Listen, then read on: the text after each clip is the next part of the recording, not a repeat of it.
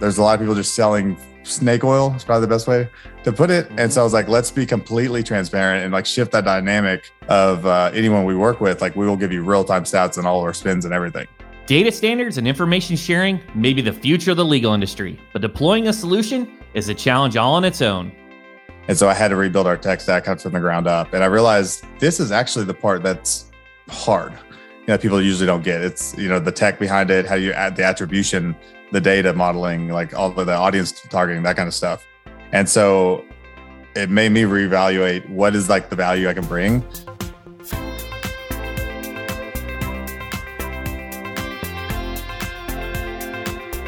You're listening to Personal Injury Mastermind, where we give you the tools you need to take your personal injury practice to the next level. Anthony Johnson is a visionary, equal parts computer scientist, marketer, and lawyer. Anthony's firm hit #1 on Google Places in Arkansas before ever trying a case.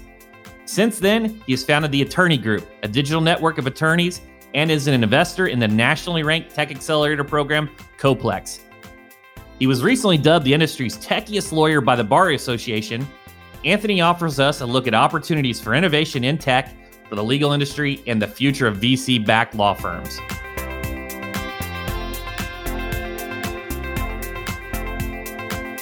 I'm your host, Chris Dreyer, founder and CEO of Rankings.io. We help elite personal injury attorneys dominate first-page rankings with search engine optimization. Being at the forefront of marketing is all about understanding people, so let's get to know our guest. Here's Anthony Johnson, founder at Johnson Firm. I was in engineering, computer engineering in undergrad, and I was playing guitar like 2 or 3 times a week on Dixon Street. I was in the University of Arkansas at Fayetteville. And I remember I picked engineering because it was one of those courses where they said, I was like, all right, I don't really want to go to school all the time. So which one can I get away with just going to tests? Really good at taking tests. And they said engineering, you just got to go to midterms, finals, 2 scores. So I was like, done. So I became a computer engineer. My dad was an engineer. I had interest too. Well, the last semester, there's some class called Virtual Hardware Dynamic Circuits, right? It was super boring. And I had this deal with my roommate. He was a really sharp guy, Tony Lofton, and he has a PhD in engineering. He was always on time, went to every class, took notes, right? I had a full scholarship, but I didn't want to live on campus. So I said, I'll get a dorm room. You can have it, but let me take the same classes as you. And then whenever test day comes, you call me. I share notes. We study. I'll stay up all night. I go to class. And so that all worked out great all through college. And then my last semester came, and there was one time, went out, played guitar, just missed a class, got an F. And so I ran back in and I go, hey, listen, a little hungover at the time. And I go, I'm not going to be an engineer. The best thing I could think of off the top of my head was like, I'm going to law school. I was like, surely you're not going to fail me over this one course. I was still like magna or cum laude, that kind of thing, good grades. And he was like, all right, he's like, show me your LSAT and I'll give you a B. I was like, okay. So of course, at this point, I just made this up. So I'm like, let me go run and sign up for an LSAT real quick. So I had to do that, came back, ended up getting a B in the class. Also ended up doing very well in the test. I remember I got a scholarship to go to Columbia partially, and I just kind of decided not to go. And so I went into actually got my Series 7. So I was a stockbroker for a while instead, because I didn't like the corporate, like big data worlds, like Axiom and like the people in town that were, or the Walmart, like just old school technologists that I wasn't a fan. And so I ended up getting my Series 7s, doing some stockbroker, money management, life insurance. And then I decided maybe people trust me with more money if I go become a lawyer. Made sense to me, right? For like a 20-year-old, 22-year-old. So after a few years out of college with an engineering degree, helping people manage their money, I decided to go to law school right before my LSAT went out, just locally at night. That was kind of my path to incidentally becoming a lawyer. Let's talk about collaboration in such a competitive landscape. So what benefits do you see in collaborating with lawyers early on? What benefits did you see there? Yeah, it's interesting. So my personality, I've been thinking about this a lot, especially through COVID. There's been a lot of introspective opportunity. My personality is definitely more of like the kind of get shit done, do it yourself, rebellious, self-starter, kind of person. Probably why everyone said I should go be a lawyer, challenge everything. But whenever I start in this industry, I also realize it can be a flaw. So it's an interesting thing where it's like, I wanted to kind of hack my way into doing everything myself because I think I could do anything. And then you get to a point in scale where it's like, I was doing 40, 50,000 emails a month. We had like maybe 8 people and like 10,000 cases. Like it was insane. And so you start realizing in order to do anything significant, then you need other people. And so during COVID, it was kind of shifting towards like, I don't really have to work. What's my reason? What's my why? Like what defines me? And so I dug into that a lot. And I realized like what lawyers really should stand for. And I always related to the tech industry before it was cool. You watch General Magic or some of those documentaries about kind of how that played out. It's like, they were just nerds before. It wasn't like cool nerds. It was like just nerds, before that was rebranded. And then they made the cover of the Rolling Stones after the Apple II. And so I was like, we're just like that before the Rolling Stones cover. So like lawyers are just superheroes stuck in this packaging of really bad tech and ambulance chasing stigmas. And they're waiting for this kind of revolution. And so I've kind of recently have shifted my mindset of, I don't want to take over the world personally. I was like, I realized I want to enable and empower the lawyers, which are really the champions of humanity right now. War doesn't happen as much on the battlefield, at least in first world countries. It's more in the courtrooms and the legality and everything going on with decentralized. Because they're very legally premised, like when it comes to the future agency of freedom or America. And lawyers are really championing that cause. And so our goal now is to really reshift and say, how can we use our talents and why we're different to help collaborate and enable the whole industry to lift up and innovate? Let's talk about the attorney group. So what went into its success? How did it form? What does it stand for? When I was first became a lawyer, I had a website company. So I built websites. I did SEO. I built most of the personal injury guys' websites in my state back when I was starting law school. So we had a small like web server admin type company. And so whenever I got out of law school, I just launched the site and I always had more cases than I could handle. So then I started, working with I was like, well, this is important to this person. Let me go try to find the best lawyer to help me and we can split the money. So I was in the weird situation where I had no expertise, but a lot of clients because I was good at marketing, or at least good. I was like, I always used to joke that I'm not the best lawyer and I'm not the best marketer.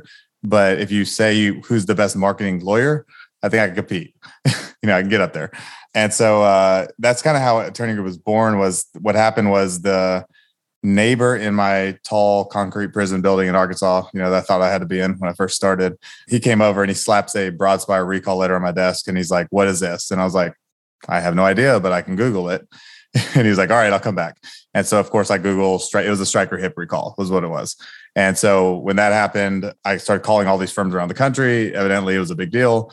And so I decided, I was like, well, they were so hungry to take this case and to spend all the money and the manpower to do it and to give me money for just finding the case. I said, well, if that's a need in the industry, let me fill that gap. And so I kind of turned into marketing. I wrote a blog. And like that's kind of was the first concept of Attorney Group. It was actually called like Arkansas Lawyers Group at the time or something like that.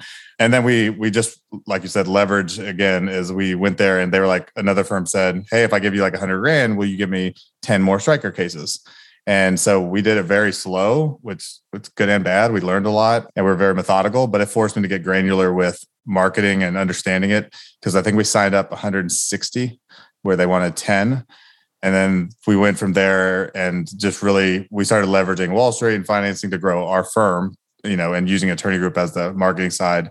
And then recently that has now spun into, we've gotten very good at least definitely like the paid marketing. Cause there's been a big pivot over the last 7 years or so from organic to paid, scaling it quickly. Let's put it that way. Organic has a huge use case in a lot of practice areas, but we made that pivot. And then recently, like I said, we've kind of been like, all right, so we've said we're the best. People know us for being the best at like a lot of paid advertising.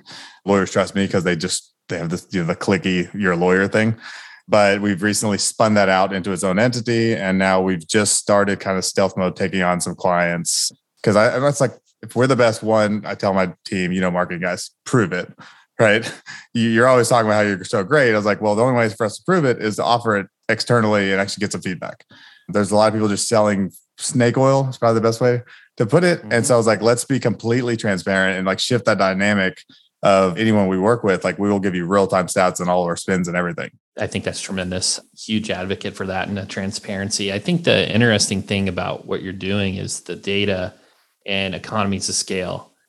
I look at models like Law Tigers and just some of the other business entities. I think Walker Advertising is doing some of it where, are you going to look at that where these attorneys that trust you can kind of pool spend to maybe get true economies and true data for true cost per acquisition? What kind of strategies are going into that? That's very intriguing. I kind of realized recently, so we had built a lot of our sales technology on top of our legal systems because obviously we were doing it for ourselves. I kind of realized over COVID, especially, I was like, I'll give you guys some time to just run marketing and see if we went to a lot of agile philosophies, a lot of distributed workforce type methods. And I realized our tech was too complicated and a lot of it was in my head. And so I had to rebuild our tech stack from the ground up. And I realized this is actually the part that's hard. People usually don't get. It's, the tech behind it, how you add the attribution, the data modeling, like all of the audience targeting, that kind of stuff. And so it made me reevaluate what is like the value I can bring. And marketing, we're good at it. We can do it, advertising, doing like paid search and paid social. But what do I think that can be disruptive or innovative? If we're going to, we like that word. But I think it is around data standards and data and information and trying to bring that into the space. And so what I would like to do is actually carve out, it's a little bit blue ocean right now because a lot of people talk about data, but they don't have data solutions for anybody to deploy. And so if there was a way to create something like a data pool or like a data swap, where it's like, I'll give you my info and you give me like global information on the economics behind some kind of case acquisition costs, like what round up case costs, like what is it across the country? And this, like how do you go get that info? You call 5 people and then take a guess. And you wonder if they're using the same criteria and you wonder what the quality is. Yeah, I think it would be very cool. Had some cool talks at Mass Torts Made Perfect about with some vendors that have a lot of spins. And they're like, well, as long as you can protect my data and insulate it in some way, but do like dedupes or like, they don't want to give away their secret sauce and audiences. But I do think there's a collaborative technology out there to really like change the dynamic when it comes to accountability, transparency, and standards of data. I'm kind of interested your take on just marketing in general for case acquisition, because what I'm hearing is like, this is like direct response to a T, like, hey, I'm going to spend this, I'm going to get this case.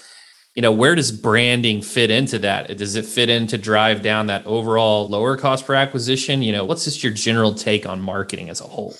Yeah, I've taken a long route to changing my philosophy on this a lot, over time. So I used to be the kind of guy, as you probably could assume, where I want like the attribution to everything, multi-touch, cross-channel, omni-channel, attribution. Like I want to know every single touch point and then value the touch points along the way and create funnels and I want to be very technical about the data. Then like I've kind of realized when you get to like a level of spend where, because I always went national. So obviously I'd go bottom of funnel and I never ran out of capacity to grow until I started spending a ton of money. And then you start saying, all right, well, where do you go from here? You got to go up funnel. And when I say up funnel, it's from like that direct to consumer to like more like the desire to buy, mid funnel, awareness being at the top of the funnel. And then I guess you got to even put thought leadership on top of that or brand. And so I now kind of realize that most people buy on feelings more than they buy on logic or information in the end. And so for you to be better than other people, I think brand gives you lift across the board. Like you kind of zoom out and say, how do I lift my ROI and all my marketing efforts for the year as a company? It's going to be brand. It's going to be positioning something more unique and trusted, I guess, in the industry. I think the value there is huge. I mean, I go back to like, and I know I'm being a little long-winded, but I look at like Nike and I teach my kids this too. It's like, what's the price of a Nike shoe, right? It's like say it's $100. Well, what's the utility of it? It's a couple $1 shoe. And then it's a $98 brand. And so when you think about what is brand worth, that's it in a nutshell. I think it's the true definition of want versus need. That's a perfect example. When we're talking data, I guess you're looking at cost per acquisition at the bottom. Then you would have to redefine and maybe look at CPM, cost per impression. We just had Sarah Parisi on from Whiteheart. It talks a lot about cost per impression on a media buying side. It's interesting though, and I've always thought about this is like just from a marketing perspective to like demographics, right? How can you make that play on a wider scale in terms of the top of funnel? And I see attorneys taking positions and they think of it as their niche, but I'm like, well, no, that's appealing to that demographic. And that's why you're not maybe getting cases from a different area. Yeah, no, I think you're right. It's interesting. So I'm good friends with the guy that started Crisp. And I remember when he started his first group, it was a lot of really high-end firms. And, he does a lot of brand stuff. And when they had a marketing day where the firms came and like presented what's like the best thing they've done in marketing. And I was thinking, I'm not going to learn anything. I've been doing marketing forever. And it was fascinating because each person kind of went up and they had a lot of similarities. A lot of these guys are PI shops too. So they're local. They could do a lot of like personal injury car wrecks. But the theme I got was this, like, I call it the hometown hero theme. It's like most of the time, the best campaign they ever did wasn't about their business. It wasn't about personal injury or getting cases or calling people back or being serious lawyers. It was really more about like either collaborating with a celebrity or like working with the news stations to give away a scholarship or something that like invested back in the community. And people remembered that more than they actually remembered, we call people back or, we get big damages. Like they don't remember that as much as they remember community involvement and personal touch, which is really an effective brand. Yeah, and I see that. Do you think it's the reciprocity? Do you think they're just building so much of that equity, right? And maybe I hear people talk about giving without expecting anything in return. And I truly believe that some people do that. But then I also think that the PI shops, there's a lot of PI shops that are having those turkey giveaways because they want to get cases, right? But maybe it's not binary. Maybe it's not either or. Maybe it's like, hey, I want to help people, but I also want cases. I don't know if you've read like Giftology. Like he talks about that. Like if everything's transactional, there's always a contributor and a beneficiary. And if you give something away with a logo on it, you're inherently making it a transaction. Like you give something away, like I'm your friend, like, I gave you my Rubik's Cube. That's just in front of me. But, there's no logo on it. And you're going to think my friend gave me a thing, I am a proponent of it. I do think there is a time and place for converting and shifting. And that's when it gets like when you're at marketing, like your job is to think about those things. Like, so it's a fine balance definitely between the two. But I also think that it bleeds into your culture of your company. If it's authentic and you really are trying to do good, that's going to be seen by the people you work with and work for. It's an overlap between kind of your brand, the authenticity, and the culture behind it.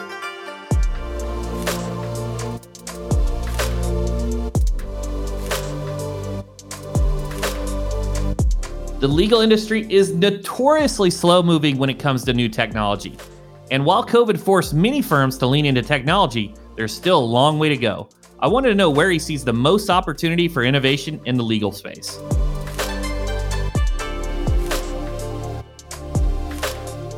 Yeah, so I believe that the technology that drives the legal industry is broken and desperately needs kind of unwavering leadership to make change happen.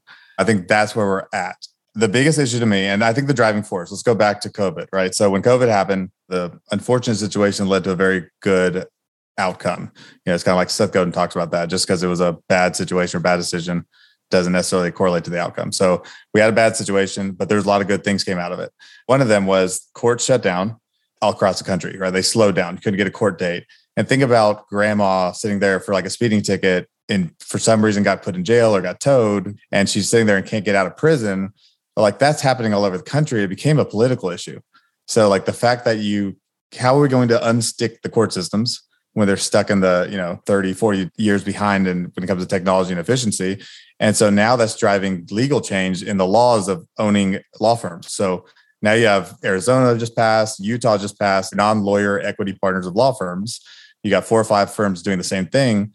Well, carrying that forward, that's triggering Wall Street to say, we can now invest in litigation-backed finance, in law firms, possibly own law firms. I mean, it's always been possible in DC, but I used to always say that the problem was there's only one. Everyone's a skeptic, and DC looks at that. And the way that I've learned they look at it is that there's no backup plan. So we're out. Now there's a backup plan. There's a few of them, and it's going to keep going. And so the amount of capital that's just waiting to come get deployed, it reminds me of like litigation finance 20 years ago. You had this hugely profitable professional services industry. You got a Chinese wall about participation from an investment standpoint, and that wall just got broke down. So what's going to happen is going to drive standards. They're going to need data transparency because they want to be able to be like have accessibility and visibility on all the capital that could be coming into the space. So I think that if lawyers aren't paying attention to that right now, then there's going to be some huge changes happening, across the national landscape. Yeah. And I think, first of all, the grandma behind bars was like the most interesting kind of visual description of like throughput and like a bottleneck. Kind of chuckling on the inside there, but what's always happened until, like I said, until it becomes a political issue, it's a non-issue for a lot of times in America, unfortunately. And COVID just slammed the court shut. I mean, anybody that's a trial lawyer, they couldn't get a trial date. So I try to start thinking about what are the small people, the people that don't have access to justice, don't have the capital. Like there's going to be thousands of those people just losing it for good reason.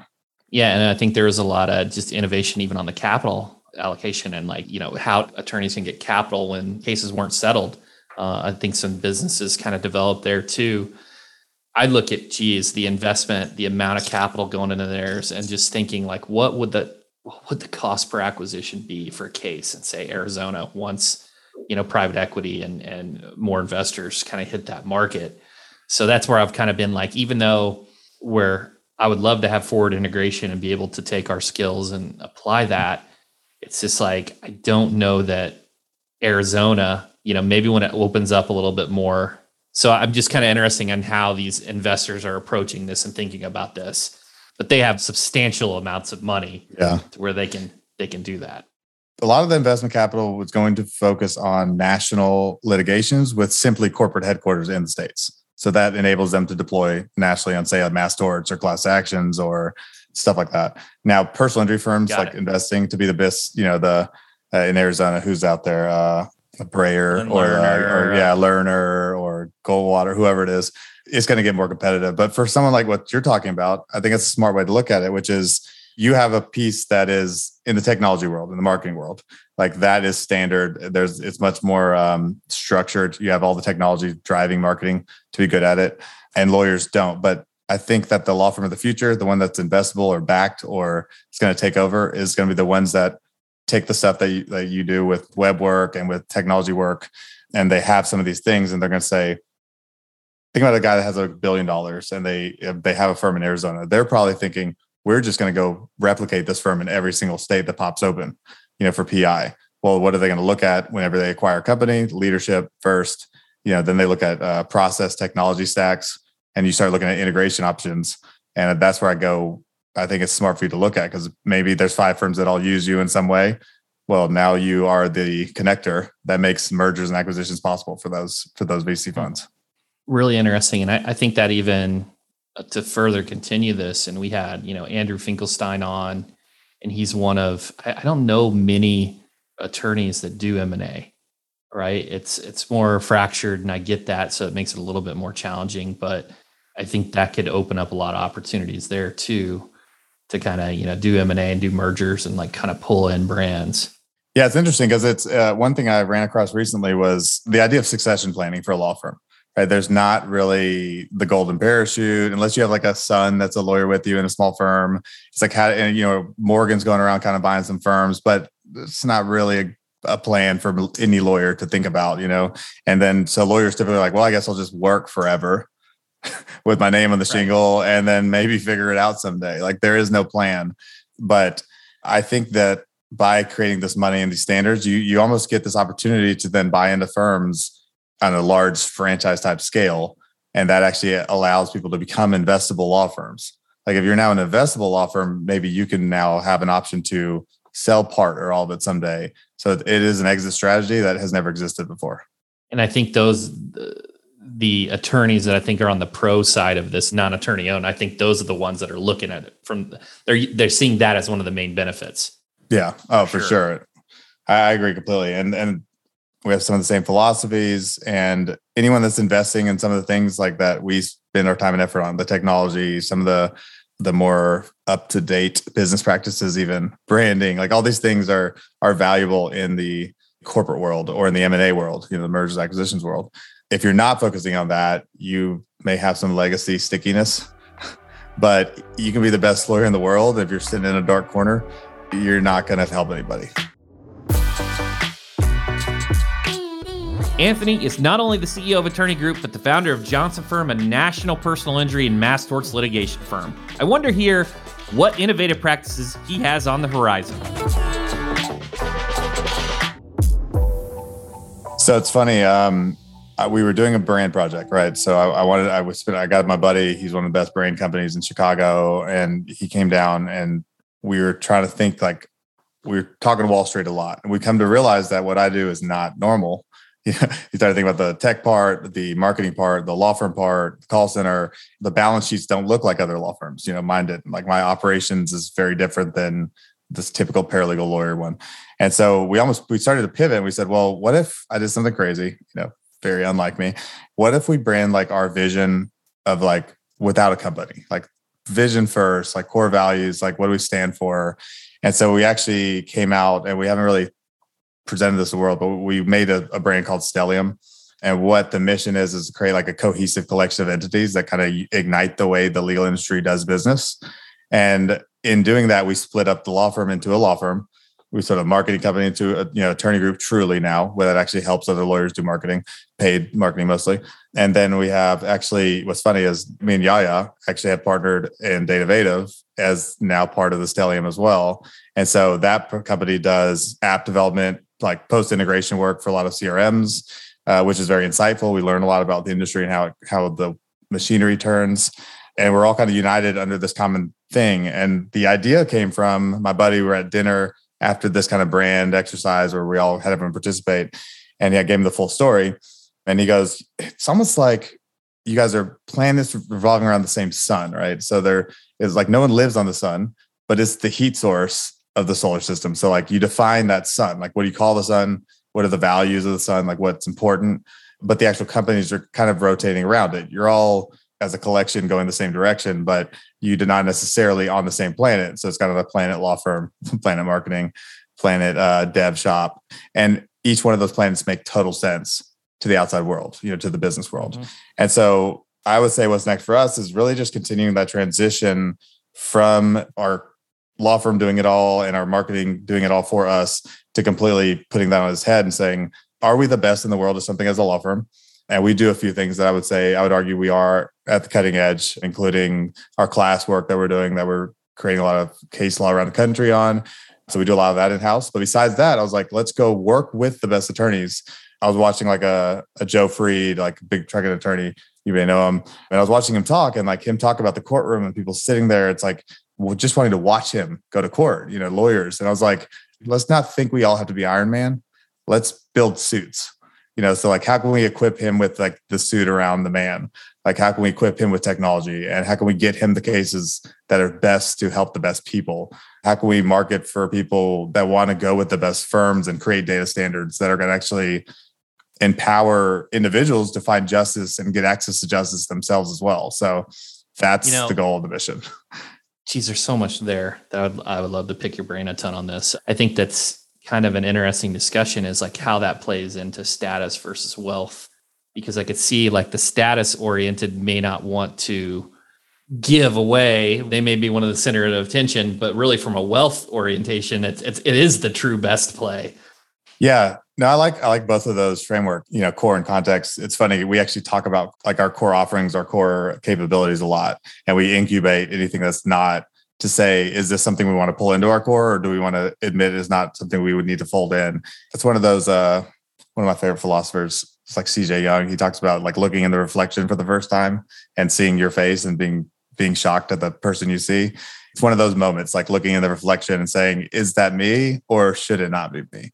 And a lot of lawyers really struggle with saying, I can't do it all. We're all David fighting Goliath, but then we want to come on and try to play business too in our spare time. And it just doesn't work. And so you got to kind of pick your greatness. That's an amazing point of view. And Anthony, this has been amazing. We may have to have a part 2 to discuss this in more detail. One final question here, so where can people go to learn more about you and just connect with you and what you're doing? Yourattorney.com is my law firm. Obviously, I mentioned Stellium. We have Stellium.co. Right now, it's kind of it's a teaser. We're going to funnel kind of the narrative, the story of all of our companies through there. So that's probably a good touch point for anyone just interested in the topics we covered here. But other than that, I'm around. Dial 7's in Arkansas, any area code. Investable law firms may change the way attorneys think about building their practice from the start. Future exit strategies might look more like a franchise than a succession plan. Selling part or all of your firm is an option that never existed before. But to get there requires a new way of looking at the firm's value. Anthony sees integration options as the secret sauce, placing an emphasis on collaboration and connection.